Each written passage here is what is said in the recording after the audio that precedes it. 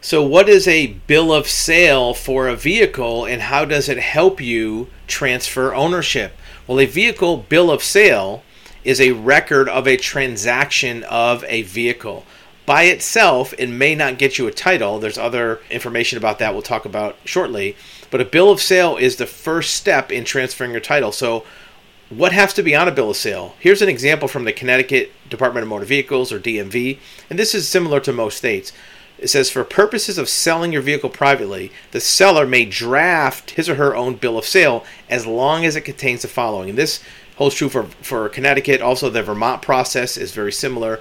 Has to have the vehicle information, year, make, model, and VIN number. And we recommend also putting an odometer statement on there. How many miles are showing on the odometer. You have to have the buyer information, the name of the buyer. You have to have the seller information.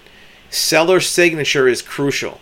Most states don't require a buyer's signature, but you do have to have a seller's signature. One of the most common things that are left off a bill of sale is the date sold. You have to have a date on it. Okay, so put the date on top. Put a selling price so it shows consideration for the vehicle. Look, Connecticut has a sample bill of sale. You can pop up. Here's a PDF version. It's very generic. There's many generic bill of sale formats you can use. You can hand write it on a piece of paper if you want. You can write it on the back of an envelope if you want. Just make sure it has these things: vehicle information, buyer and seller, selling price, and date. Once you have that, now you have to look at, well, how are you going to transfer the ownership?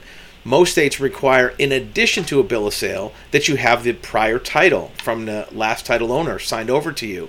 If you don't have the prior title and you only have a bill of sale, there's other methods you could use. You'll see on our website, you could do the Vermont loophole process, bonded title, magistrate title, prior owner contact. There's a bunch of different methods you could use if you don't have the last title properly signed over to you.